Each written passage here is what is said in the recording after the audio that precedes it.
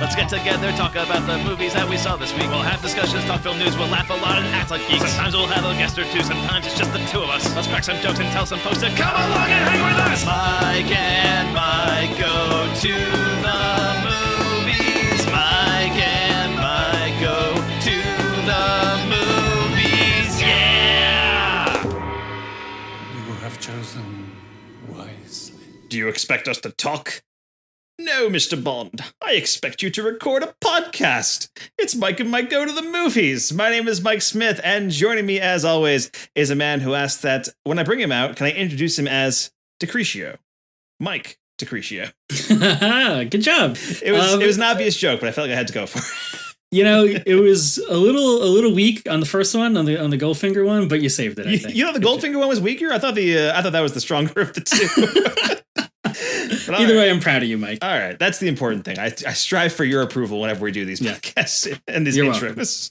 How you doing today, Mike? I'm doing okay. Survived first week at the new job. I'm a very sleepy boy all the time now because I have to be awake, and that's bullshit.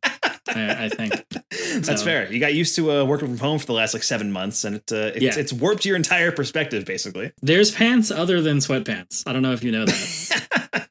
I mean, I was aware because I've still been working, but yeah, I get it, man. It's rough. It's a struggle. It is. Also joining us this week, someone we haven't seen in a while, though he holds the distinct honor of being the guest on the last episode of Mike and Mike before quarantine happened. That's right. And it was decided there would be no more movies in 2020. He was supposed to join us for No Time to Die back in April, and then again this month. And he probably still will whenever it actually comes out, if it ever comes out.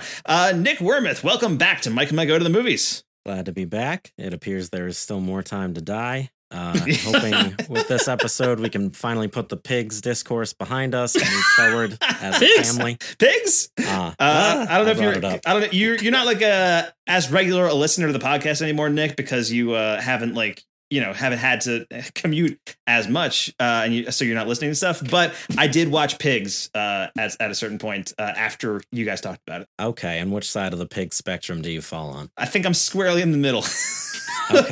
Of Pigs. Right. That was a movie that so me and Mike launched a new segment on the show where every month or so we do a segment called Mike Makes Mike Watch, where we each pick a movie for the other one to watch. And of course, Mike Decretio made me watch Pigs. And brands. Hashtag branding. Yeah, exactly. And that felt like the end of the Pigs arc on this podcast. But for some reason it keeps getting brought back up.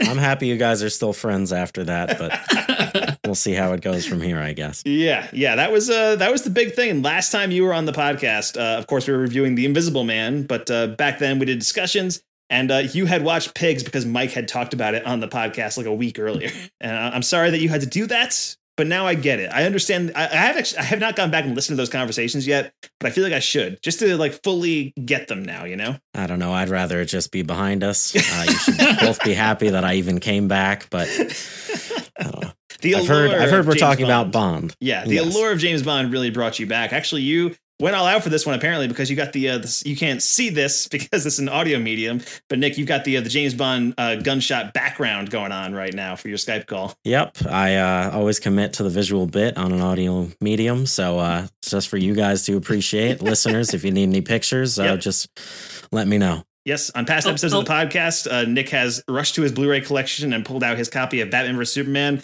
to show us that he has it, even though nobody else could see that he has it. He could have just said he has it. I will not be called a liar. No, of course not. So yeah, how you been, Nick, since everything went down again? We haven't talked to you since February with The Invisible Man, and that was right before quarantine. And I think we even talked about some of the COVID stuff on that episode because I think at that time, No Time to Die had just been delayed, or no, A Quiet Place Part 2 had just been delayed or something like that. Right. There was one major movie delay we were talking about that happened so quickly, and we were just like, what the fuck's happening? And and that was basically it. So how you been for the last, million years since we've talked to you? Well, I'm sure like everyone else, I've been watching a lot of movies. I thankfully was able to work from home. I was able to schedule my day around getting everything done in a 2-hour block. So I had 6 extra hours to watch things. Amazing. Joined the Turner Classic Movies Wine Club, as any person who invests their money wisely will do. Sure. That's allowed me to see a lot of whole new artful movies I would have never experienced, and also shut things off within the first 10 minutes and just drink a bottle of wine while watching something else. So I don't know. Yeah. It's my kidneys probably hurting. My liver is could be doing better, but I'm expanding my palate, and at least in that sense, I can say that I have taste in some sense. Yes, I like the idea of you enjoying like a fine Coppola wine or something while watching, like, I don't know, Bad Boys for Life or whatever, like recently came out. I believe I turned off the 1920s Three Musketeers and turned on Sinister because I was not going to watch a 2.5-hour silent movie. So that shows how much I care about film history. Well, I still have my Netflix disc plan, and right now I have the 1924 2.5-hour John Ford silent movie, The Iron Horse, that's been sitting there for like 3 months, and I do plan to watch it. But like, when, it's that's the problem, is like I want to watch this, but also I never have the time. I'm not going to have the time to watch a 2.5-hour silent movie. And when I do, I'm going to probably choose something that's not the 2.5-hour silent movie. It's a struggle. It really is. You monster. Yeah. So it sounds like you've been doing okay since quarantine started, Nick. I mean, all things considered, right? Yeah. Biggest hobby was not interrupted, and that was watching movies in my living room way past the time that I should be asleep. So nothing has put a damper on that, and I continue thriving. Fair enough. So the reason we're having you on today is to talk about James Bond movies. And the reason we have you on is because you were supposed to review No Time to Die with us, and then that was delayed, and then it was delayed again. And now it's supposedly being released in April 2021.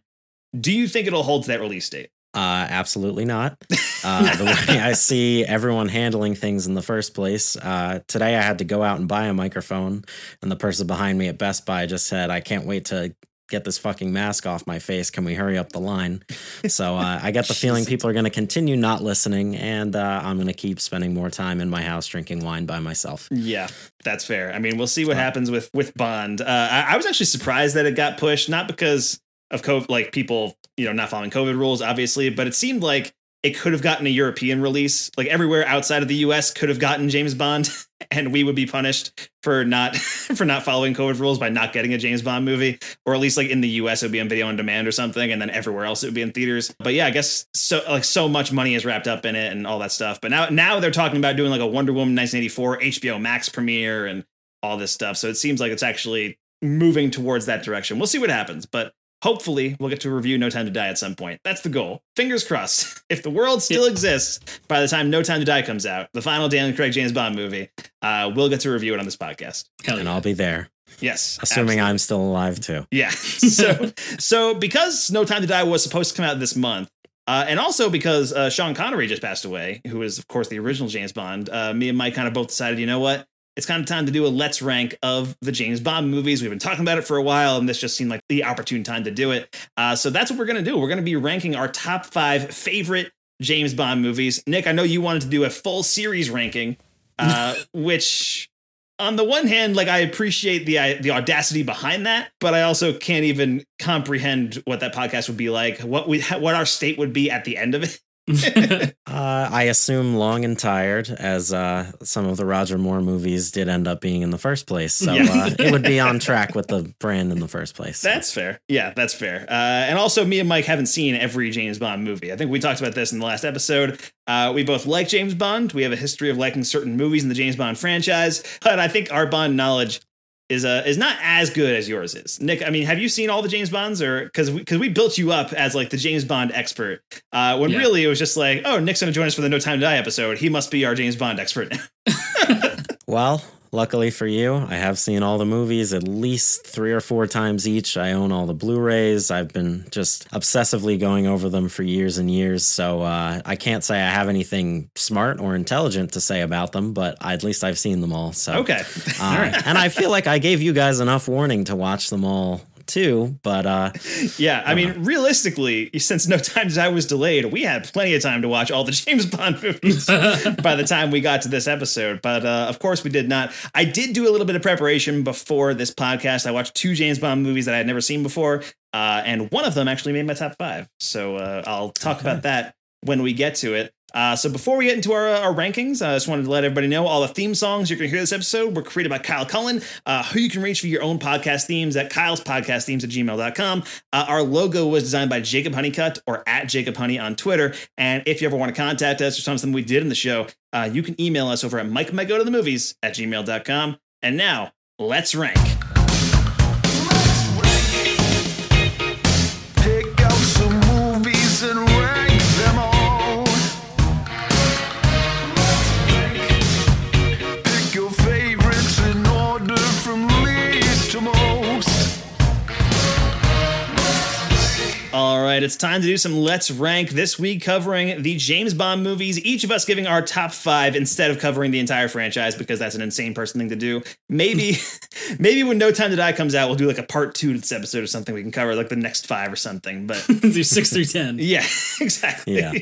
But Nick, since you are the guest, you go first. What is your number 5 James Bond movie of all time? My number 5 is one that was extremely unpopular when it came out, but I think has become more recently revered, and that is 1969's On Her Majesty's Secret Service. Sir Hilary Bray. Oh, no, Mr. Bond. Respectable baronets from the College of Heralds do not seduce female patients in clinics. On the other hand, they do get their professional details right.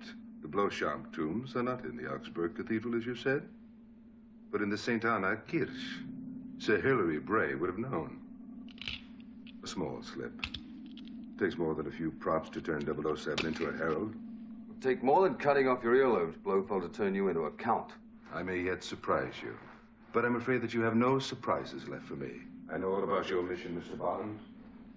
Your colleague, such a keen climber, such a brilliant conversationalist, before he left us. You realize he reported where I am. I doubt that. In any case, no one's going to come to your rescue. In a few hours, the United Nations will receive my Yuletide greetings. The information that I now possess the scientific means to control or to destroy the economy of the whole world. People will have more important things to think about than you. They believe your threat. Oh, they will. In any case, I have prepared a demonstration. So that one was the first one without Connery, helmed by a man who was not necessarily an actor and more of a model. I think he was the Marlboro Man beforehand, too, and basically lied his way through every audition process. Wait, but, Lazenby was the Marlboro Man? I had no idea. Yeah.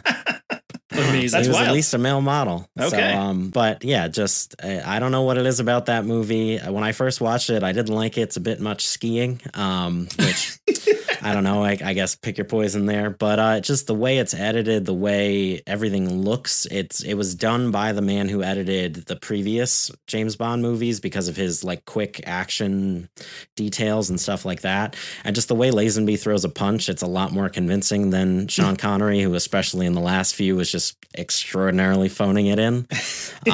Even though he's not an actor, I feel like the sort of romance subplot wouldn't work with Connery, and I'm not sure how spoiler heavy we're going with this. I say go full spoilers. No one cares. Okay. The movie's been out for 51 years. When Diana Rigg's character gets shot in the head at the end of the movie, I feel like it'd be quite difficult to believe that Sean Connery cared about anyone in that moment.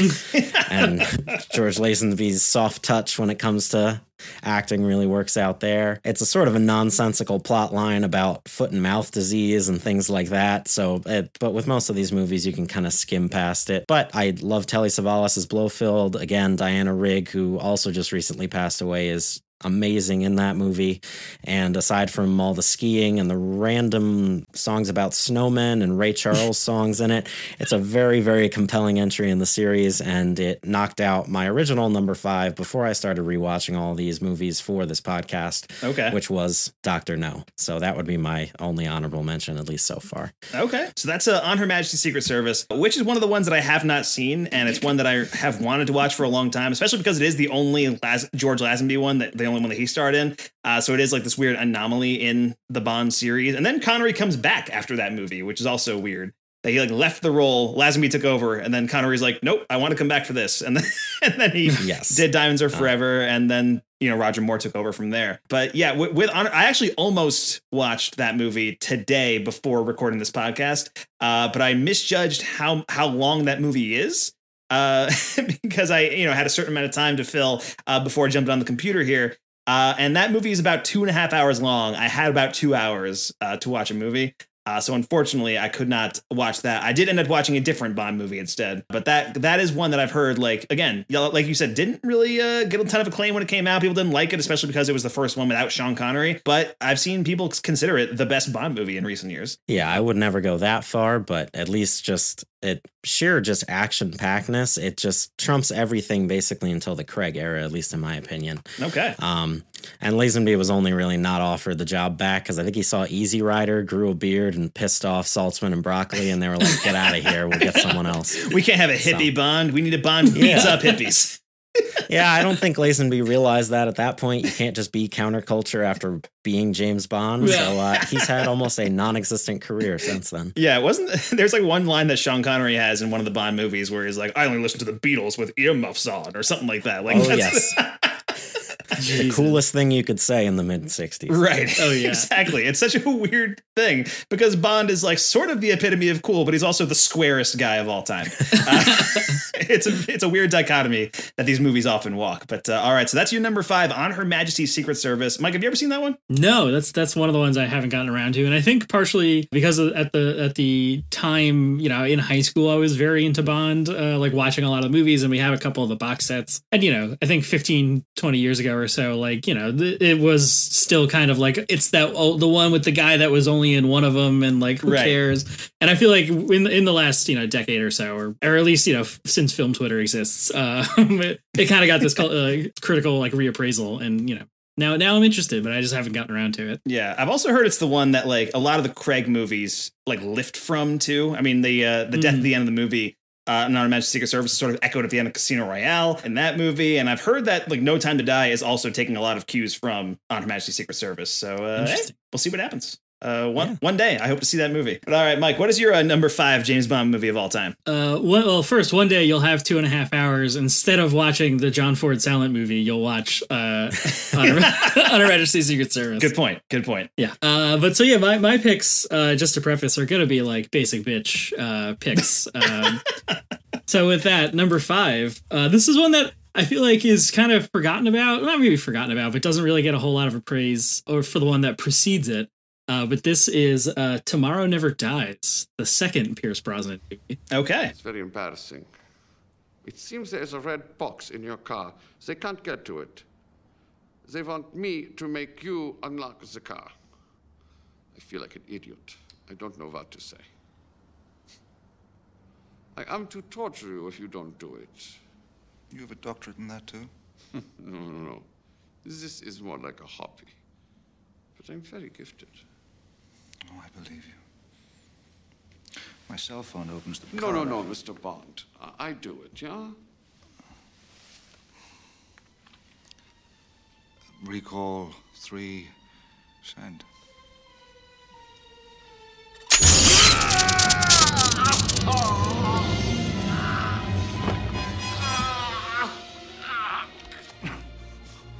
Wait. I'm just a professional doing a job. Me too. Yes, and this is one I wasn't like 100%. I was like, I remember watching this one a lot and enjoying it, and it was like kind of on the rotation with me and my dad. Like we would watch this movie a lot, or like this kind of the newer Bond movies when I was a little kid. And then I was thinking about it today. I was like, wait a second, this is like the Hong Kong action movie James Bond. Michelle Yeoh is the like sidekick that he gets literally handcuffed to for like the second act of the movie. Right. Jonathan Pryce is this like insane like media mogul guy, and like that's the villain. So yeah, I mean, it's like not, I mean, it's not really great, I don't think, but I have a lot of fun with this movie and have like fond nostalgia for it.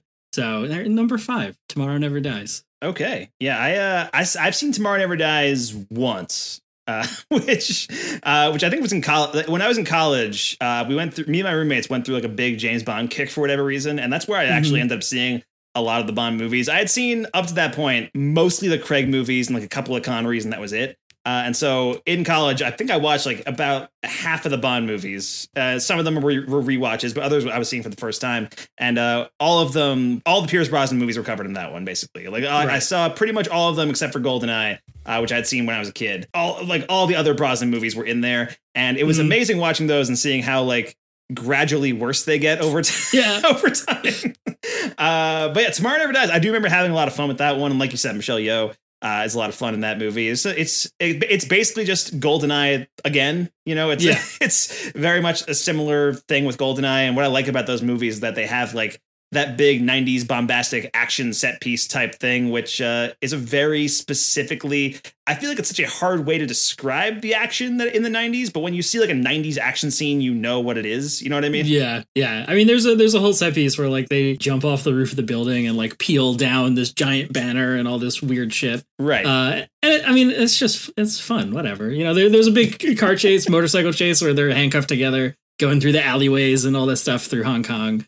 I'm like, who doesn't want that, you know? Yeah, it's fun, whatever, is Mike DeCricio's official review for his number 5 James Bond movie. I mean, is there really more to say about is there more you need in a James Bond movie than, this is fun? Yeah, I get that. That's totally a valid point, I think. Nick, what's your take on Tomorrow Never Dies? Tomorrow Never Dies is, I believe, my second least favorite of all the Bond movies. So I'm very excited to hear the rest of your guys' list. Personally, the movie starts with him stopping World War III and stopping a nuke from going off, and then goes into him preventing Jonathan Pryce from getting exclusive broadcasting rights in China, which is a huge step down when it comes to stakes. So personally, I think maybe without the benefit of nostalgia, that one doesn't sit with me as well. But when it comes to the 90s styling action, that one it screams just that sort of crime stuff with the helicopters chasing people through an alley and motorcycles and just nonsense. But as you said, it's fun. It's good. It's good enough. Yeah, so that's Mike's number 5, Tomorrow Never Dies. And my number 5 is also from the Pierce Brosnan era, and it's the original Brosnan movie, GoldenEye, directed by Martin Campbell, who also went on to direct Casino Royale. And mostly didn't make any other good movies, except for The Mask of Zorro, which fucking rules. But fair. Actually, you know what? I'll take it back because you made me watch Vertical Limit this summer, which is also directed. And Vertical Limit is a surprising amount of fun. But GoldenEye, 1995, the movie that like reinvigorated the Bond franchise in a big way. You know, it's such a weird thing because obviously you had Roger Moore doing it for so long. Like he was Bond forever, it seemed like. I think like he and Daniel Craig have been Bond about the same amount of time. I think like over the course of like 15 years or something like that. But Roger Moore made like 80 movies and and Daniel Craig has made like 5. And so after Roger Moore finally retired, they took on Timothy Dalton. And Timothy Dalton brought it in this like dark, brooding, sort of gritty era of Bond that would be replicated with Daniel Craig, but it just didn't feel like audiences weren't ready for that in the late 80s. So Dalton made 2 movies and he was out. And then it took 6 years between Timothy Dalton leaving James Bond and then Pierce Brosnan getting hired to do GoldenEye.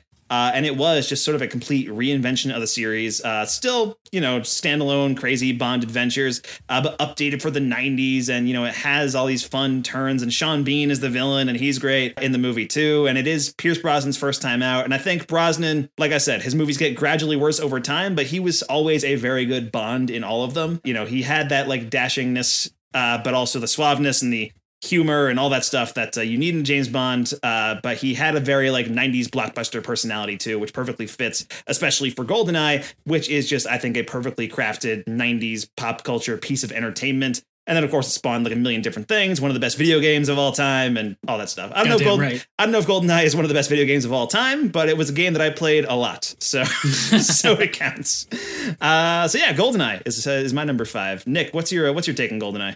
That one is at highest esteem when it comes to Brosnan. I feel like he tries to have it both ways too many times, where he wants the campiness of Roger Moore, but he still wants the self-seriousness. But that's the one where at least feels like he's trying so hard. I think everyone's best movie is usually their first, which is why I picked Lazenby, because he only have to try so much harder to prove it. He's one and done. Also, I think Brosnan had been delayed because he was supposed to do it, and then Remington Steele got renewed, everyone's favorite TV series. Who could forget? And then he just had to kind of sit in the sidelines for years while they figured that out. But what's also weird about Brosnan is that I think he's the only guy, and maybe like, you know, Connery and Roger Moore, they had done stuff before they were Bond, but like they generally cast people that aren't well known for a ton of other things when they cast James Bond. But Pierce Brosnan had already had Remington Steele. He was a known TV actor. And then he kind of made the jump with James Bond just because people saw Remington Steele and then people were like, this guy be a really good James Bond. We can see it. Turns out. Yeah. And then when Daniel Craig, when Daniel Craig was cast, like, I remember everybody acting as if nobody ever had heard of who he was. And then you look at Daniel Craig's career and he was in like Tomb Raider 2 and he had like Layer Cake and stuff like that. Like he was in movies, but like James Bond set him on a whole different career path and like catapulted him into household name territory, which was a good thing and a bad thing because it was, good for Daniel Craig. I'm sure he made a lot of money and stuff, but also he was like miserable making these movies. And like he also didn't make other movies for a long time. He like just made, I think between Quantum of Solace and Skyfall, which is like a 4-year gap, I don't think he has any movies in between there other than Bond movies or something like that. Or you know what? There was a Girl with the Dragon Tattoo. There's and Cowboys and Aliens. Mike. Of course, Cowboys and Aliens. I think I'm thinking of the gap between Skyfall and Spectre, actually, which is a 3-year gap. Yeah, perfect amount of time for him to make something. And I think the only other thing he makes is a cameo in Force Awakens. And I'm excited now that we're seeing Daniel Craig like just kind of branch out, do kind of crazy weird stuff, and Logan Lucky and Knives Out. He's really hammering home the Southern accent in a lot of his movies. But I'm loving that. I'm loving that he's like having fun making movies again, and it does feel like all the trailers, all the stuff leading up to No Time to Die seems encouraging. And, I think he wants to go out on a high note after people didn't really like Spectre that much. So we'll see what happens. But anyway, the point is GoldenEye, good movie. Number 5. I forgot what movie we were talking about. So to recap, our number 5s, Nick's was On Her Majesty's Secret Service, Mike's was Tomorrow Never Dies, and mine was GoldenEye. Nick, what do you got for your number 4 James Bond movie of all time? So my number 4 is one that a lot of people consider the very best, and that is Goldfinger. Goldfinger. That's how it goes. Yeah.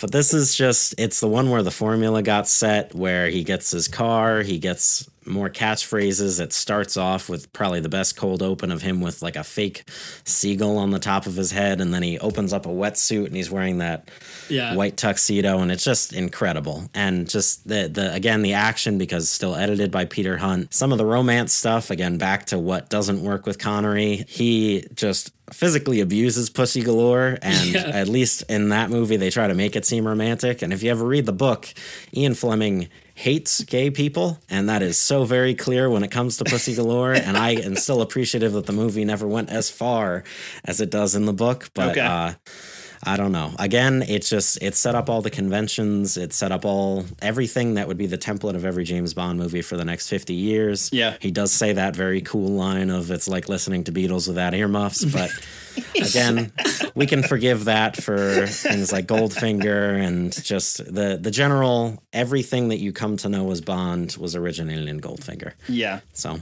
that's my number 4. Yeah, this was the very first Sean Connery movie, the Sean Connery Bond movie that I had ever seen. Because my first Connery movie is probably Indiana Jones and the Last Crusade. But It's definitely my first Connery Bond movie, and one that I was very, very into when I was younger. It's an honorable mention for me. Like, it's high up there, and it sets up the it does like kind of just set the template for every Bond movie going forward, and it has all the iconic stuff in it. But I think Connery made one better movie, which may pop up in my top 5. Who's to say? So that's Goldfinger is Nick's number 4. Mike, would you have thoughts on Goldfinger, or are you going to hold off on those in case they pop up in your top 5? I guess we could hold off just in case. But I think this is the one. Is this if I'm trying to remember correctly now, where like Connery is kissing someone and he sees the reflection of the guy behind him in her eye, right? And just shoves her right in front of the bullet so he can run away. It's love it. Okay. Yeah. Goldfinger. Good times. Stay tuned, I guess. Yes. What's your number 4, Mike? My number 4, and I'd just like to reiterate, I said basic bitch list. So my number 4 is 2006's Casino Royale. All right. Yes. The first Craig movie. And I think Nick brings up a good point that like the kind of like intro for all of these guys is usually, if not their best, like their strongest attempt, maybe. I don't know how you want to phrase that. But yeah, I mean, this was a very exciting time to be like into James Bond, even though it's like sort of like a remake thing. I don't know, like the way this was kind of handled at the time when it was coming out was strange. He's not 007 yet at the beginning, right? I don't think. It's been a while since I've seen I think he earns 007 by the end of the movie, I'm pretty sure, right? Right. Yes. He has one last hit in the beginning, and then I believe the Chris Cornell song ends and it says License to Kill, and then the movie starts. Yeah, which by the way, that Chris Cornell song fucking slapped. So yeah, it does. Yeah, and the Mads Mikkelsen, right, is the villain with the poker game, which is cool, like an introduction. You know, maybe at the time, like culturally in America at least, I don't know if he was particularly well known yet. No, he definitely wasn't. Like he was known for that, like Casino Royale, basically. And then I think a couple of years later, he was in the Nicholas Winding Refn movie Valhalla Rising, which not like a ton of American audiences saw that, but it was like a critically acclaimed, thing that he was in. And then years later, he was in Hannibal and stuff like that. But Casino Royale was really like his first introduction to American audiences. Yeah, and that's really cool. And it's got the awesome like parkour chase in the beginning with the big, the bomb chasing the bomber and stuff. Yeah, I mean, it's just a interesting, like, the dark grittiness stuff that kind of got brought into, like, I mean, of course, it's 2006, like, Dark Knight's around the corner and things like that. So, of course, we're getting like the gritty reboot of James Bond. But it's still, Daniel Craig is just the suavest motherfucker ever. And love Casino Royale. Yeah, I mean, it really was like, it was Batman Begins in 2005 and then Casino Royale in 2006. And then from there, it was like, oh man, gritty reboots are the way to go. Everybody fucking loves these movies. They're so good. And then it turned out that was definitely not the way to go. People didn't love them because they were gritty reboots. They loved them because they were really good movies. Yeah. But yeah, I am a huge Casino Royale fan. And especially with Daniel Craig, I think he is my favorite Bond, just in general. I think he is awesome in the role. And I may talk about Casino Royale later. Nick, do you have any thoughts on Casino Royale? Or do you want to save those for later? I will also be saving my thoughts for later. Okay. So I would also be remiss to not mention Eva Green is incredible. In Casino Royale too. But I'm sure we'll talk more. Coming up. Yeah, I think this might have been the first major thing she was in too, or at least in America or whatever, like for American audiences. Yeah, maybe. Because I mean, like Eva Green is somebody who has electric every time she's in a movie, and I love her every time she's in something. She's not in enough things, and whenever she's in things, they're usually not great things. Right? It's usually like the sequel to Sin City that came out 10 years later or something. That's the kind of movie that she typically appears in. I think recently she was in Dumbo, the Tim Burton movie, and it's fine. I'm not the biggest modern day Tim Burton fan, but she's fun in it. I just wish Eva Green was in more awesome stuff. I know she's on Penny Dreadful, the TV show, which was supposed to be good. Never watched it, but there you go. Speaking of Daniel Craig James Bond movies, my number 4 is Skyfall from 2012, directed by Sam Mendes, shot by Roger Deakins. And I have to mention that it was shot by Roger Deakins because this movie is the most beautiful looking James Bond movie ever made. It's awesome. And Sam Mendes, this was kind of his comeback as a director too, because he had made he'd done American Beauty and Road to Perdition and stuff. But then, a few years down the line, he had made like Revolutionary Road, which was this Oscar bait movie that nobody liked. And then he made like Away We Go, which was like a John Krasinski, Maya Rudolph romantic drama thing. Which, I think I never saw. I heard it was okay, but like, it's just, he made those movies and then he signed on to Skyfall. And, this was kind of a big deal too, because it was the 50th anniversary James Bond movie. I remember that was like a lot of the hype leading up to it. Like there was talk about, you got to make it for 2012. It's got to come out. So it coincides with the 50th anniversary and all that stuff. It had the big Adele song, which won the Oscar for Best Original Song. There was so much hype around Skyfall, and it delivered. It is a really terrific action blockbuster, which, weirdly takes a lot of cues from Christopher Nolan with the Batman movies. It feels very much like if Nolan directed a James Bond movie, which is also what I said about Tenet this year, actually. Like Tenet is like, because that's always been the rumor, like, oh, maybe Christopher Nolan will direct the next James Bond movie because he's always talked about it, but it just never seemed like it would happen because the producers, the Broccolis and everybody else, like they have so much control over the franchise, and Christopher Nolan's just never gonna want to deal with that. But Skyfall feels the closest to what you get. Like as soon as The Dark Knight comes out, Skyfall comes around and it's like, okay, yeah, that's the James Bond version of this. And it's Daniel Craig being great again. Javier Bardem is a great villain in the movie. It introduces Ben Whishaw as Q, who is a delight. Naomi Harris as Moneypenny. I mean, you get Ray Fiennes in there. And I mean, one of my favorite threads with the new Craig movies is that they kept Judi Dench as M throughout into these movies, which was perfect. And I love that. And I think the way they write her character out does work really well within the context of the movie. It's really good. Skyfall. It's one of the best reviewed James Bond movies, one of the best looking ones, and one of the best directed, most dynamic ones, which is not like a super high bar to clear because most of the, like, especially earlier James Bond movies were like journeyman directors who would do a lot of them. Like there would be like Terrence Young, John Glenn, Guy Hamilton, like people who would do like 4 or 5, 6 James Bond movies, and they all kind of looked the same. They all kind of felt the same. And Sam Mendes and a couple of other like select directors really kind of brought their own touch to it, but I think it's really felt the most in Skyfall, which is my number 4. Nice. Stay tuned, I guess. That's all I'll say. I will ditto that statement. All right, fair enough. So, Nick, what you got for your number 3 choice? It is one that we are familiar with since we just talked about it a moment ago, and that is Casino Royale. All right. This one is, I was introduced actually to the short story before I even saw the movie. So I was very curious how they were even going to make it, because I think the book itself was only like 60 pages or something like that, with a whole chunk in the middle just dedicated to explaining how Baccarat is played, which props to the movie for, number one, changing it to Texas Hold'em for some reason, and also making a hour-and-a-half long card game be extremely interesting. But yeah, just back to what we were saying before, it's just, it's the reboot that they needed, especially after Die Another Day, which is just, again, they're trying to do campy, they're trying to do serious. It just looks ridiculous. It feels ridiculous. Yeah. And Craig was a perfect pick in my mind. Having only seen him in Munich before that, this was just a breath of fresh air to the series. Also, just side note about that parkour guy, he was actually the man who invented parkour. Amazing. Which I learned watching the commentary track, because they were like, well, why do we get someone who's knows how to do it if we could just get it right from the source? But yeah, just everything about that movie, just the intensity is brought back to it, and it's the first time it feels like book Bond. I don't know if you guys have read any of them. I'm not super well versed, but I've at least looked into them. I think when I was like 12, I went to the library and I was like, James Bond's a cool thing. I'm going to go get a James Bond book. And then I got Goldfinger, maybe read like 3 chapters, and was like, okay, I guess I'm done with this. And then basically I wasn't ready. Yeah, Ian Fleming's a bit harsh, is I think the best way to describe it. Yeah, it's not the best book for like a 12-year-old also. Like it's not like the most dynamic read, you know? Absolutely not. But yeah, just Eva Green is incredible. Mads Mikkelsen just is an inhaler-toting villain who eventually, again, as all villains do, gets shot by some unnamed person in a dark scene. You get that horrible scene that Daniel Craig just getting whacked in the nuts with that like, carpet beater thing, and it's just it's the intensity that the franchise needed at that moment, and I'm very happy that Craig is still around. But yeah, that's my number 3, Casino Royale. Yeah, Casino Royale, which and especially I think we should mention the influence of the Bourne films too on the Craig James Bond movies, which Die Another Day came out the same year as The Bourne Identity, and Die Another Day was like roundly rejected. I'm sure it made money, but like fans didn't like it. They thought it was way too goofy, and like critics didn't like it because it was bad. And then The Bourne Identity comes out, and it's this like really cool kind of fresh take on the spy thriller. It's still my favorite of the Bourne movies. Like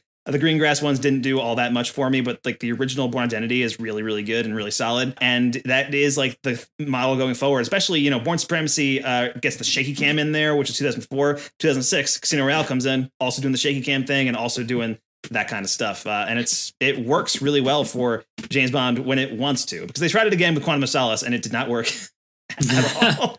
Not at all. Yeah, I'm not a Quantum of Solace fan. If I had to choose a worst James Bond movie that I've seen personally, and I'm not sure if it is technically the worst, but it's the one I was most disappointed by.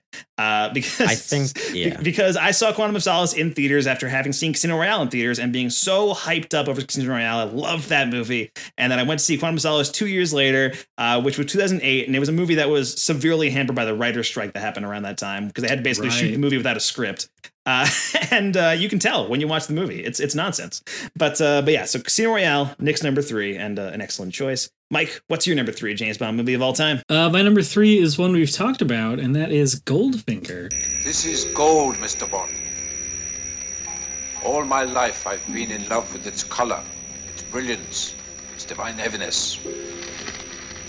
I welcome any enterprise that will increase my stock, which is considerable. I think you've made your point, Goldfinger. Thank you for the demonstration. Choose your next witticism carefully, Mr. Bond. It may be your last. The purpose of our 2 previous encounters is now very clear to me. I do not intend to be distracted by another. Good night, Mr. Bond. Do you expect me to talk? No, Mr. Bond. I expect you to die. There is nothing you can talk to me about that I don't already know. Goldfinger. That's right. I expect you to die, Mr. Bond. Yeah, I mean, I think Nick laid it out the way that this movie just like sets the formula to last for 30 years, which is amazing. And just to, like this, I think all of the iconography of James Bond kind of like comes from this movie. The white tuxedo with the red flower, and you know the woman painted gold dead on the bed is like, like there's so much beautiful imagery that like is lasting from this movie. And Bond on the table with the laser coming up between his legs and all this stuff. Yeah, I mean, and this was one of the ones that like the early classic James Bond movies that like was part of the rotation for me, with me and my dad and stuff. So this is one of the early ones that I really do enjoy a lot watching, because some of them, I think maybe particularly the like late Roger Moore stuff, it's like, okay, like I get it, but yeah, Goldfinger is just chef's kiss. Yeah, Goldfinger's awesome, which we have talked about, so I think we can move on a little bit from that. But yeah, it's a really good movie and a really fun movie. And again, one of my honorable mentions. Nick, that was your number 4, right? Was Goldfinger? Yes. Okay, yeah, so number 4, Mike's number 3, and one of my honorable mentions. So obviously, all thumbs up. We're all big fans of Goldfinger here. My number 3 actually goes into the Roger Moore era, and it's the one Roger Moore movie that I've seen that I would consider like a great Bond movie, and also just a great time. It's a great movie. And that is 1977's The Spy Who Loved Me. We have entered a new era of Anglo-Soviet cooperation. And as a sign of Russian good faith, I'm prepared to make available to you the microfilm recovered by Agent Triple X. Don't bother with it, then. It's useless. I assure you it is quite genuine. This was only intended to whet our appetites. Maybe Q can make something out of it.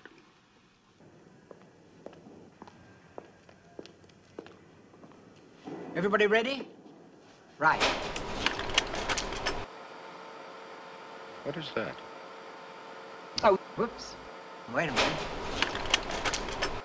Huh? Q. Good God. Right. Bollocks. Whoops. Wait a minute. Directed by Lewis Gilbert. And this is one I haven't seen in a long time. I'm throwing it on the list mostly because of the reaction that me and my roommates had when we watched it for the first time, which is that we had a fucking ball watching this movie. It's so much fun. It's everything you want in a James Bond movie. It's Roger Moore, like being suave, being charming, being like silly and fun. It also has Jaws, who's one of the best evil henchmen that Bond has to fight. I think he pops up in another movie too. I'm blanking on which one. Moonraker. There it is. Which I think was the next movie after this, actually. And Moonraker is kind of where it goes off the deep end and kind of goes a little too crazy. But The Spy Who Loved Me is like, to me, the platonic ideal of what a Roger Moore James Bond movie can be. You know, like it's very fun. It's very silly, but it's very exciting. It's very energetic. It ends with, you know, Bond having sex with the Bond girl, and MI6 is listening in on the thing because they don't realize he's having sex, and which happens in a few movies, actually. That's how a lot of them end, weirdly. But yeah, The Spy Who Loved Me, 1977. I think it's a great time. I haven't seen it in a long time, so I'm throwing it on the list like out of faith almost.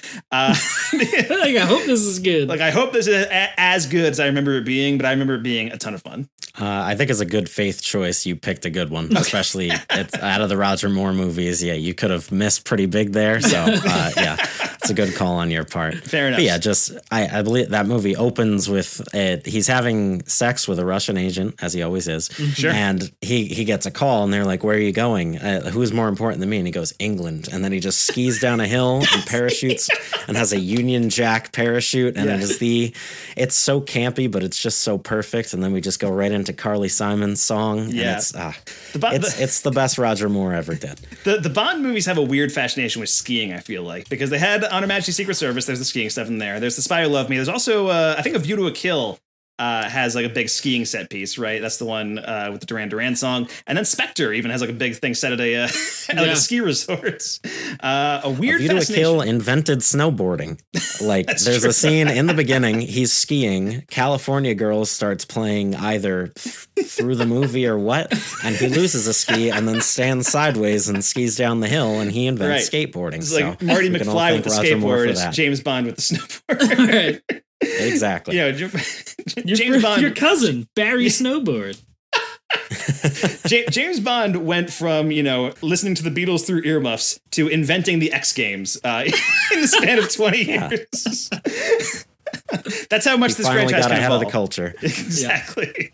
My number 3 is The Spy Who Loved Me. As a quick recap, Nick picked Casino Royale as number 3 and Mike picked Goldfinger. Nick, what is your number 2 James Bond movie of all time? We're getting down to the wire here. My number 2 is one that has, again, also been mentioned, and that is Skyfall. What do you see? A bloody big ship. Excuse me. 007. I'm your new quartermaster. You must be joking.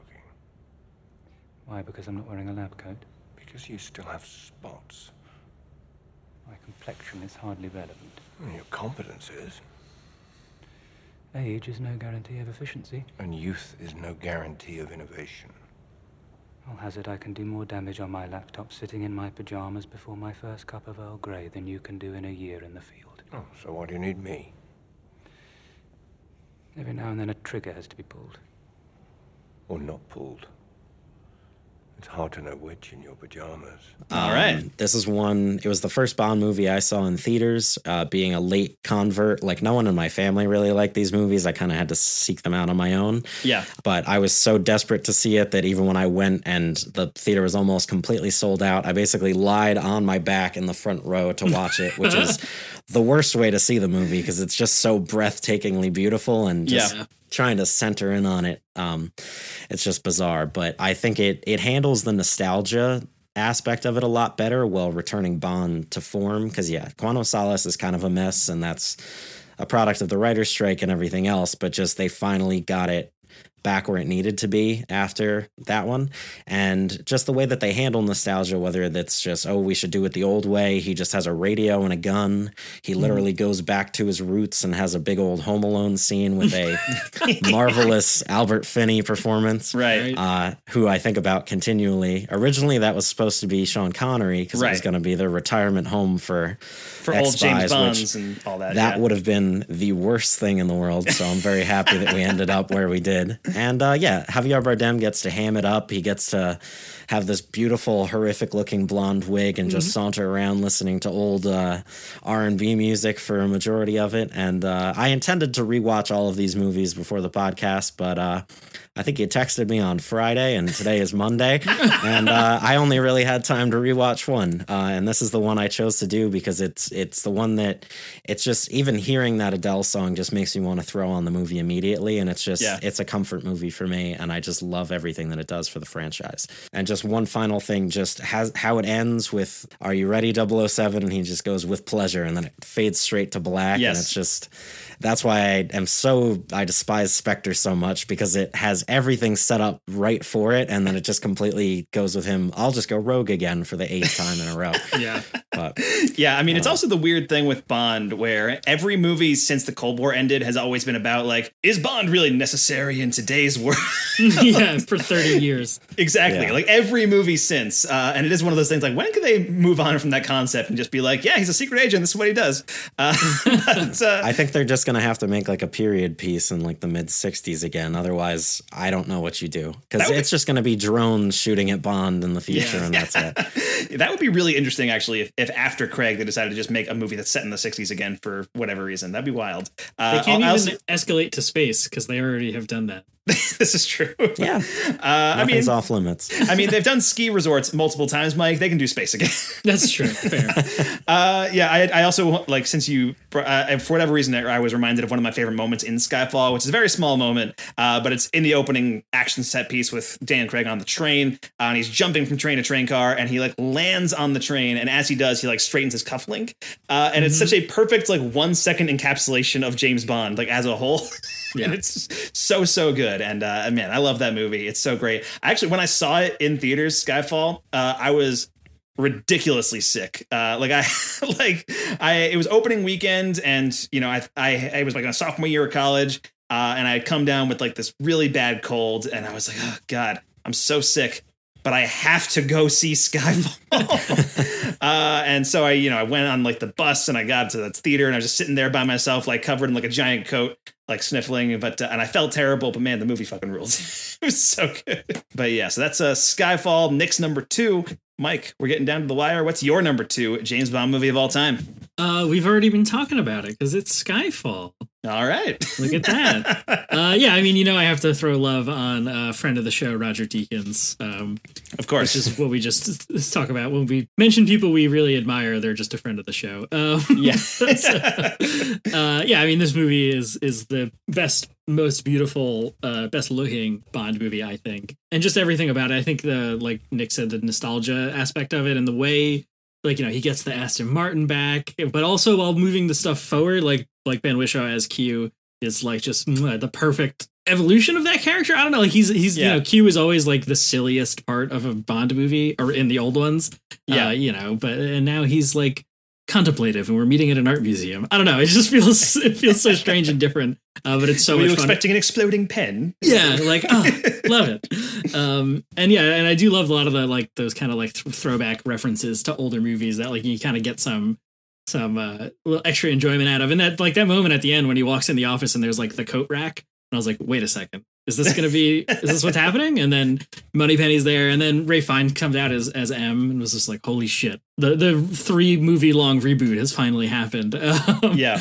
Because as much as like I don't like Quantum of Solace, I do think it's really interesting as like the only direct sequel that any of these movies have, or an interesting attempt. So I'm glad that they finally like got their shit together and made Skyfall like one of the most perfect Bond movies. So. Yeah. What's interesting about the Craig movies too is that they are more dedicated to continuity than the other James Bond movies are. Because Quantum of Solace is a direct sequel, and then Spectre is like trying to connect the dots with all 3 movies and put them all into one. Doesn't really work, but it's. I think Spectre's still a fun time. I don't think it's a very good movie, but it's fun. But with Skyfall, it's such a good self-contained story too, which is why it's so weird that Spectre tries to connect the dots between that and Casino Royale and being like, I was the mastermind behind everything, James Bond. I mean, the scene too. I want to mention we talked about Javier Bardem, but that scene when he's like explaining the effects of cyanide and like takes his dentures out is like the scariest thing I've ever seen in a Bond movie. That's really good. That first when you first meet Javier Bardem too, and it's just like it's that long shot where he's so far away and he's monologuing and he just kind of slowly comes closer to the camera. It's so good. Skyfall's a great movie. Number 2. Yeah, that's Mike's number 2, and then my number 2 is one of the movies that I actually watched for the first time just a few days ago. So I don't know if like I've spent enough time with it to fully put it on my list, but whatever. It's my list. I can do what I want. This is the one that actually pushed out Goldfinger for me as the best Sean Connery movie, and that is 1963's From Russia with Love. Visas? Visas? Tom. Thank you. Исполняйте эту форму и принесите мне через 5 минут. Да, спасибо.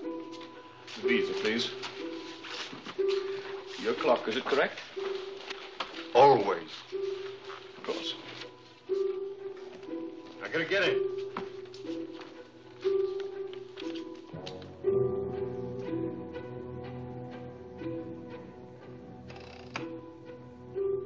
Вот вы забыли выполнять каким рожденным году, месяцу, дню. Excuse me, you did say your clock was correct. Russian clocks are always correct.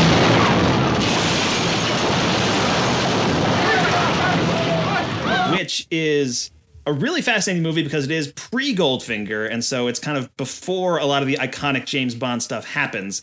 So Dr. No is the first one with Sean Connery, very first James Bond movie, and there is still a lot of like big stuff, like that movie has him saying Bond, James Bond, and all that stuff. Mm-hmm. From Russia with Love doesn't have any of that. Like it is just like a completely isolated thing. He never says Bond, James Bond. He never orders a martini shaken, not stirred, or anything like that. It's a pretty isolated movie on its own. And it's really interesting because I think it's the only Bond movie where you see him doing actual spy, like espionage stuff. He's not fighting like this mad supervillain. He's fighting like an arms dealer. And, he's just kind of doing like these small, kind of isolated spy incidents. Robert Shaw is in this movie as one of the bad guys' henchmen, and he's amazing in it. They have this one like kind of confrontation on the train towards the end of the movie that is just so cool and so tense. It's one of the few like early Bond movies that really gets like, oh man, this is actually like really intense. This is crazy that this is happening. And it's so low stakes and so kind of low key compared to almost every other James Bond movie. And it makes you wonder like what the movies would be like if like this was the one that kind of took off instead of Goldfinger, you know, where like Goldfinger was the iconic one with all the stuff happening in it.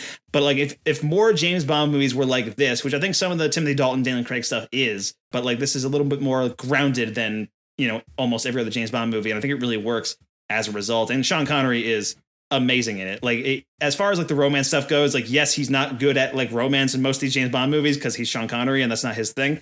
But you never get the sense that that's the idea in this movie. Like it's just like Sean Connery is just horny and he's just like hitting on everyone, and that's kind of the thing with From Russia with Love, and that's kind of what makes this so perfect. So yeah, From Russia with Love from 1963. I'm throwing that out there as my number 2 James Bond movie of all time. All right. I could comment on yours, or if you would just like me to go straight into my number 1. Is your number 1 also From Russia with Love?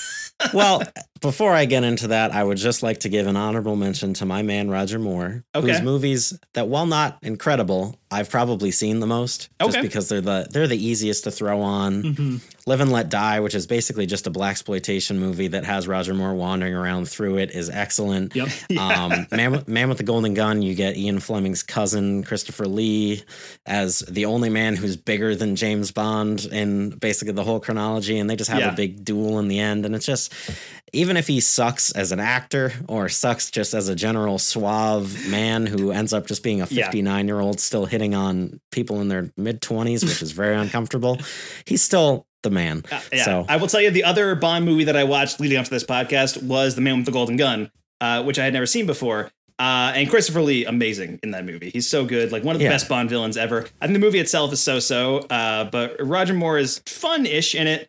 You know, it is weird because it's like there's a whole sequence that takes place in like a martial arts school, and Roger Moore is supposed to be able to like beat up all these martial artists. And Roger Moore is so bad at on-screen fighting. It's really incredible, like how bad he is, at least in this movie, because I haven't seen most of the Moore movies in a long time. But watching this, I was like, Jesus, like, and this was like 74. Like, imagine if like Bruce Lee had lived another year and got cast in this James Bond movie, like how ridiculous it would seem to see like Roger Moore beating Bruce Lee or something. It's ridiculous. So, but I did enjoy watching The Man with the Golden Gun. I think it is fun, and Christopher Lee, so good. Superb. Yeah. Well, getting away from that for a minute and going back into what we were just talking about, my number 1 is From Russia with Love. Boom!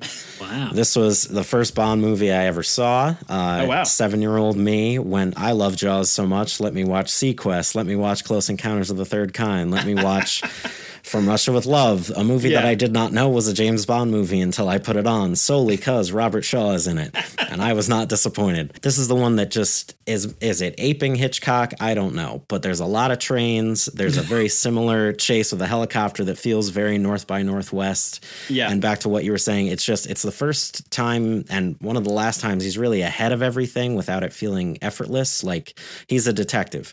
In Goldfinger, he's behind every single time, and he just kind of feels like an asshole the whole time because he's just basically, people have to explain things to him. This is the first time he's actually detecting, and it's an incredible movie. The action scenes still stand up, specifically that Robert Shaw train fight, and it just, as much as Goldfinger set up everything that the series would become, I do have to reiterate what you said. I kind of wish it stuck to these low stakes stories, because the movie almost even gets smaller and smaller as it goes, where there's the train fight, the helicopter fight, the boat fight, and then a knife fight, and then the movie finally ends. And it does this great parabola of just accelerating and decelerating action, and it's just the most concise and focused that the Bond movies get, and that's why it's my number 1. Yeah, so that's From Russia with Love, my number 2, and Nick's number 1. An excellent choice for number 1. Like, I literally just watched it for the first time a few days ago, and as I was watching, I was like, oh yeah, I see why people like this one a lot. Like, this is really good. But all right, Mike, what's your number 1 James Bond movie of all time? The Basic Bitch Hours. It's GoldenEye. Come on. I knew it. Yeah, come on. Come on. I mean, that's fair. That's fair. GoldenEye's awesome. It's great. And what words do you live by? The trick is to quit while you're still a kid. That's one trick I've never learned. Perhaps you'll show me how it's done. Vodka martini. Shaken, not stirred. And for you? The same. How do you take it? Straight up. With a twist. Thank you, Mr. The name's Bond. James Bond. Ksenia Sergeyevna Onatop. Onatop? Onatop. Your accent, Georgian? Very good, Mr. Bond. You've been to Russia? Not recently. I used to drop in occasionally. Shoot in and out. This movie rocks. This was my first James Bond movie that I had ever seen. I don't know when it came out, but definitely not in theaters. But yeah, I mean, it kind of was the introduction to it, and just the Pierce Brosnan as that, like, kind of doing both thing. But I enjoy that, I guess, or at least particularly in the first two. Yeah, I don't really know what there is to say about GoldenEye other than that it just rocks, and it kind of spawned, the video game that changed the world. It's just like a cultural behemoth, at least in that era. And just and I'm thinking about it now. There's that moment too with the Daniel Craig thing with him jumping on the train and then fixing his cufflink. There's the scene, where Pierce Brosnan drives the tank through a brick wall at the end and then comes up out of the thing and adjusts his tie. It's just the little subtle things that happen throughout just all James Bond movies that make this character and franchise just the most delightful fun. Yeah, and this is just this crazy. I don't know. They're all Russian. Russia's going to start World War III and James Bond solves it by having sex with people, and that's fun. That's a good time. Sure. Famke Janssen is great as she's like the psycho Xena Onatop or whatever. The names are always amazing. Yeah, it's just I think this is a big nostalgia pick for me. Obviously, all of these are, but yeah, this was a movie that I could throw on at any moment and be absolutely delighted that I'm watching it. So yeah, it's GoldenEye. I think you describing the scene where James Bond drives a tank through a wall is the perfect description of all 90s action. Yeah, exactly. Every 90s Roland Emmerich, Michael Bay, big, huge, bombastic action set piece. That's the distillation of that right there. Yeah, and Sean Bean is amazing. 006, the back from the dead villain. It's just good times. More train action, I think. Right? Maybe? Yeah, absolutely. I mean, you can't have a Bond movie without some train action. That's generally how it works. But yeah, so that's GoldenEye from 1995, Pierce Brosnan's first movie as James Bond, and Mike's number one of all time. And then my number one is also one that's made both of your guys' lists, and that is Casino Royale, 2006. You don't think this is a very good plan, do you? So there is a plan. I got the impression we were risking millions of dollars and hundreds of lives on a game of luck. What else can you surmise, Mr. Bond? About you, Miss Lind? Well, your beauty's a problem. You worry you won't be taken seriously. Which one can say of any attractive woman with half a brain? True, but this one overcompensates by wearing slightly masculine clothing, being more aggressive than her female colleagues, which gives her a somewhat prickly demeanor. And ironically enough, makes it less likely for her to be accepted and promoted by her male superiors, who mistake her insecurities for arrogance. Now, I'd have normally gone with only child, but, you see, by the way you ignored the quip about your parents, I'm going to have to go with orphan. All right. By the cut of your suit, you went to Oxford or wherever, and actually think human beings dress like that. But you wear it with such disdain. My guess is you didn't come from money, and your school friends never let you forget it. Which means you were at that school by the grace of someone else's charity, hence the chip on your shoulder. And since your first thought about me ran to orphan, that's what I'd say you are. Well, you are. I like this poker thing. And that makes perfect sense. Since MI6 looks for maladjusted young men that give little thought to sacrificing others in order to protect queen and country. You know. Former SAS types with easy smiles and expensive watches. Rolex? Omega. Beautiful. Now, having just met you, I wouldn't go as far as calling you a cold-hearted bastard. No, of course not. But it wouldn't be a stretch to imagine you think of women as disposable pleasures rather than meaningful pursuits. So as charming as you are, Mr. Bond, I will be keeping my eye on our government's money and off your perfectly formed house. You noticed. Even accountants have imagination. Starring Daniel Craig in his first round as James Bond, directed by Martin Campbell, who was also the director of GoldenEye. And he's a guy who reinvigorated the James Bond franchise once, And then when they needed somebody to do it again, they were like, should we just get the same guy? And then, should we get the guy that made Vertical Limit? And then they did that, and it worked out. Like, it's amazing, like, how good Casino Royale is and how much of a fresh start it was for the series. A fresh start that I think it has alternately squandered and hit, depending on which movie you're talking about.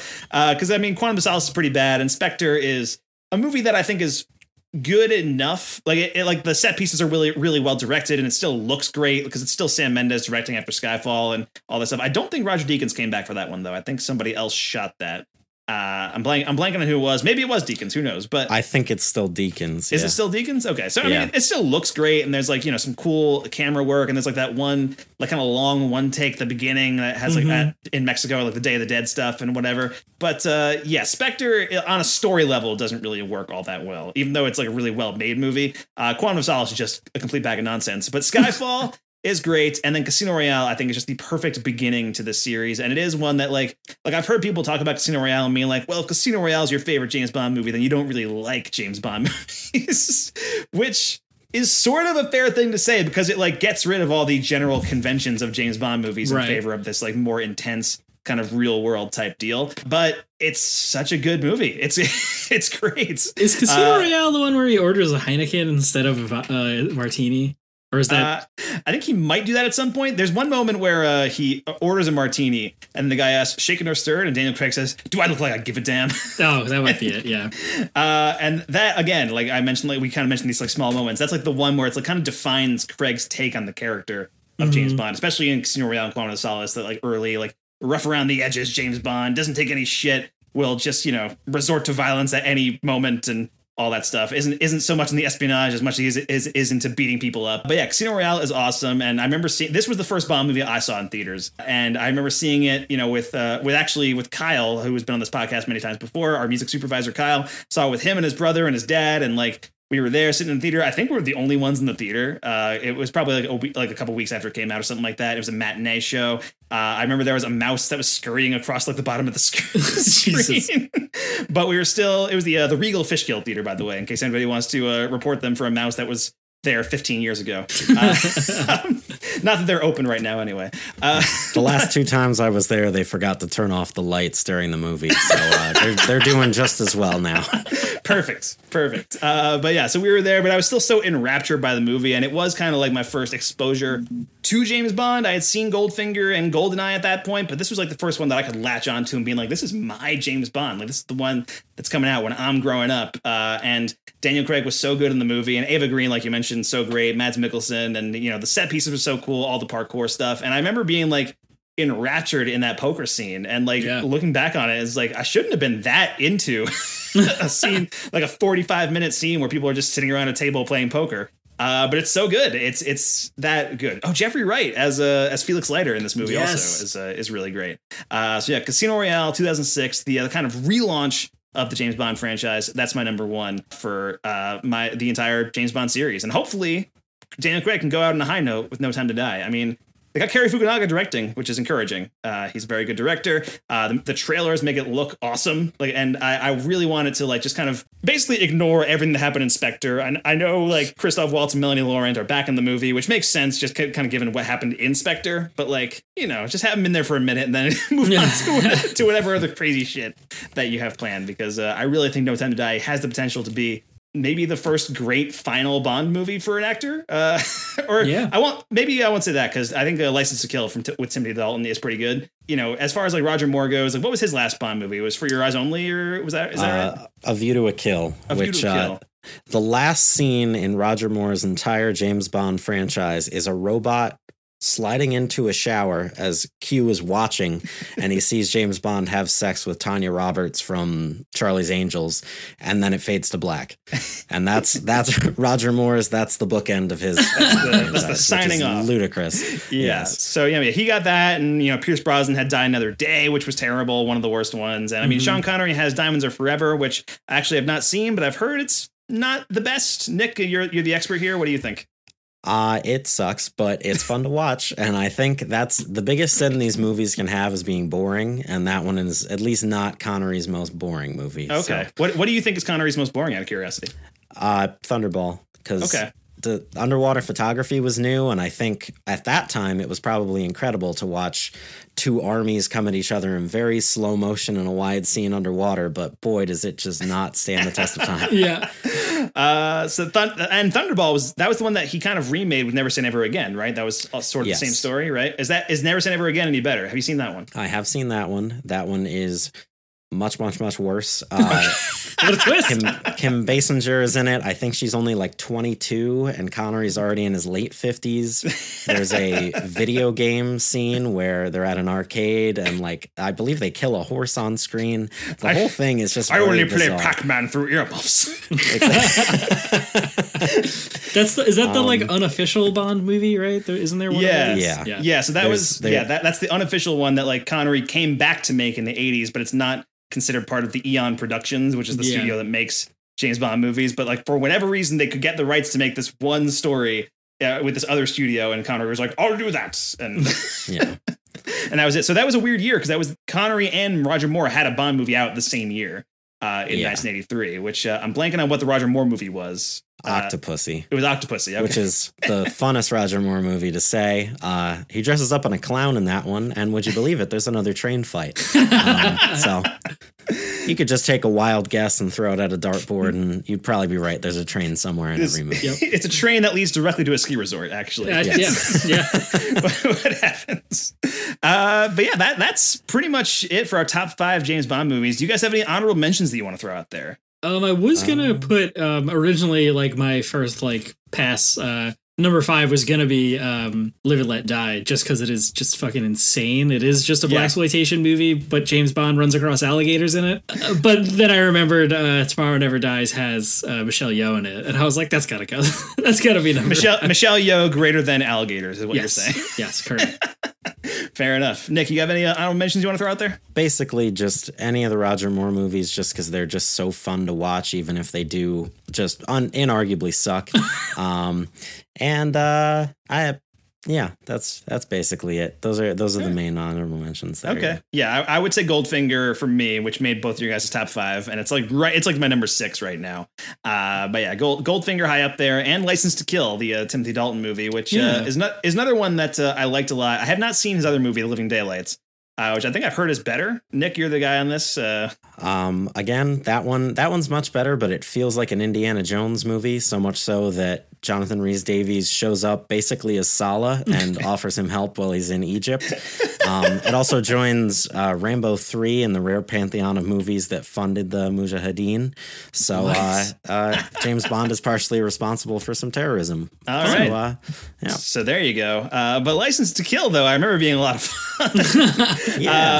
Which was also one of the only ones that actually brings Q along on the adventure, which is one of the things I liked about it. Like, he's just like, oh, it's Q, and he's bumbling around, he's being silly. It's fun.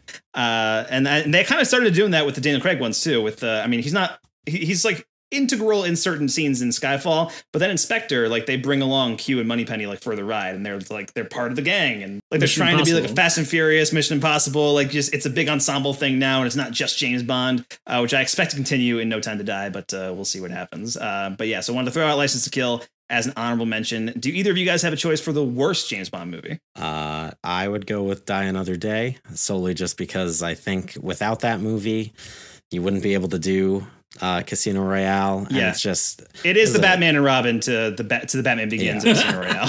And the Madonna sings the song and is also in the movie. Pierce Brosnan surfs on some refuse in the Antarctic as they get a satellite that burns the polar ice caps, and it's just the whole movie is just nonsensical. And I believe there's a robot suit near the end, and no part of it feels anything like a James Bond movie. And I think that's its biggest sin. Yeah. I scanned past that on HBO or something like yesterday, and I was like, oh, we're doing the James Bond, and I've made it 10 minutes, and I was like, this isn't worth it. It's just changed the channel. But also I do I guess as a Pierce Brosnan stan, I'll put The World Is Not Enough as like an honorable mention, or just like a one that I haven't seen in a long time, but I do remember really liking Robert Carlyle as the like crazy bad guy in that, and it's got the worst Bond girl pun where he's like, looks like Christmas came early, and then pan to fireworks. It's actually I thought Christmas only comes once a year. Oh my god, way god, better. Even worse than I thought. Yeah, awful. But yeah, I mean, maybe it's fun. I don't really remember, but there you go. World is not enough. Yeah, The World Is Not Enough. I mostly remember for that pun, and also for the Garbage theme song, which is actually really good. I mean, like the band Garbage performed the theme song. That's what I mean. I like that theme song a lot, but yeah, and then my worst would be Quantum of Solace, which yeah, it's rough. It's a bad movie. You know, it's even weird though. Even like I don't really particularly like Quantum of Solace, but I think most of these movies have at least like one set piece that fucking rocks. And that scene, it's like the big opera meeting of Quantum or whatever the hell, where they're like at the opera house. I don't know. That scene seems really cool to me. Okay. Plus, we get that fake theme song with the "What's It of Boris" or whatever. Right. Which is the best thing to come out of Quantum of Solace is that that fake theme song that Joe Cornish did for the movie. Which is like, it was like a British radio show, but it's just like the Ziggy of What's It? I don't know what it means. It's great. But yeah, Quantum of Solace. I haven't seen it since it was in theaters, which was 12 years ago at this point. I do plan to do a big, like at least a Daniel Craig rewatch of his 4 movies before No Time to Die comes out. And I was planning on doing that, back in like March of this year, and then it got pushed, and then it got pushed again. So hopefully March of 2021, I'll be able to actually rewatch those movies. I guess I could rewatch them at any time, but I want to like time it for when No Time to Die is about to come out. So hopefully I'm able to do that, and maybe I'll reassess Quantum of Solace. Who's to say? Maybe it's a secret masterpiece. Who if knows? You start with Dr. No now, come March, you'll have it timed out perfectly. That's true. I recommend if you watch Casino Royale and then go straight into Quantum, it kind of has a Lawrence of Arabia effect where the beginning is so good that you kind of forgive everything that happens near the end. And they literally take place within seconds of each other. Yeah, like he shoves Mr. White in the trunk and then the movie starts. So yeah, I don't know. Yeah, also the ending of Casino Royale, by the way, the best James Bond of all time. It's it's so good. It's the ending of Layer Cake. Yeah, actually it is. Yeah, you're right. But yeah, do you guys have a choice for best James Bond, by the way? The best actor to play James Bond? I feel like it's stereotypical, but I would still say Connery. But okay. It's just he's got the weight of it. He can still kind of do cheesy stuff, and until the end, until probably his last 2 movies, he was trying for the most part. Yeah. Roger Moore was having way too easy of a time, and other people just tried to again have it both ways. But I feel like Connery just was the most well-rounded of them all. Right. Yeah, that's a good choice.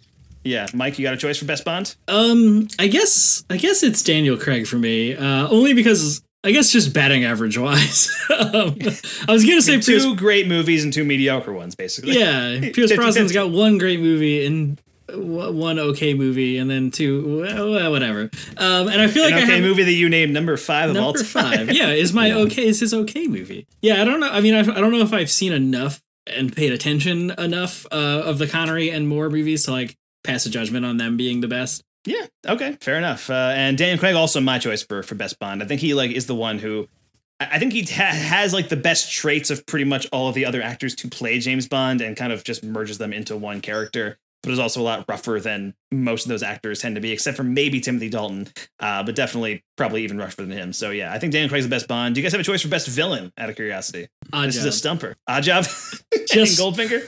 Yes, just because he was bullshit character in the GoldenEye video game. Yeah, that's fair enough.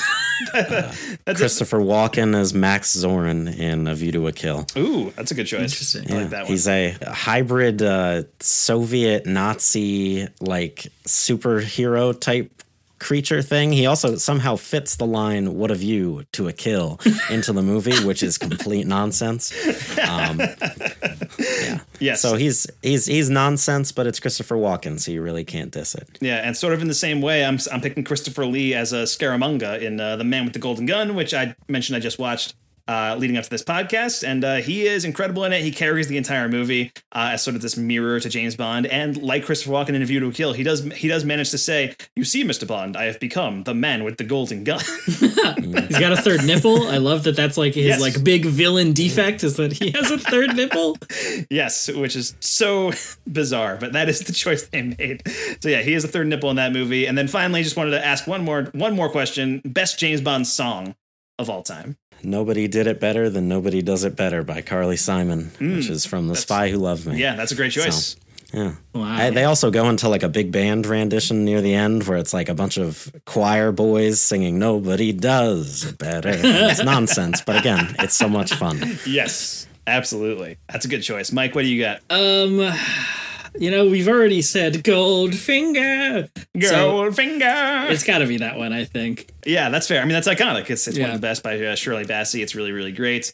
I think my choice, it might be Chris Cornell's You Know My Name. It's really, really good. It is a good one.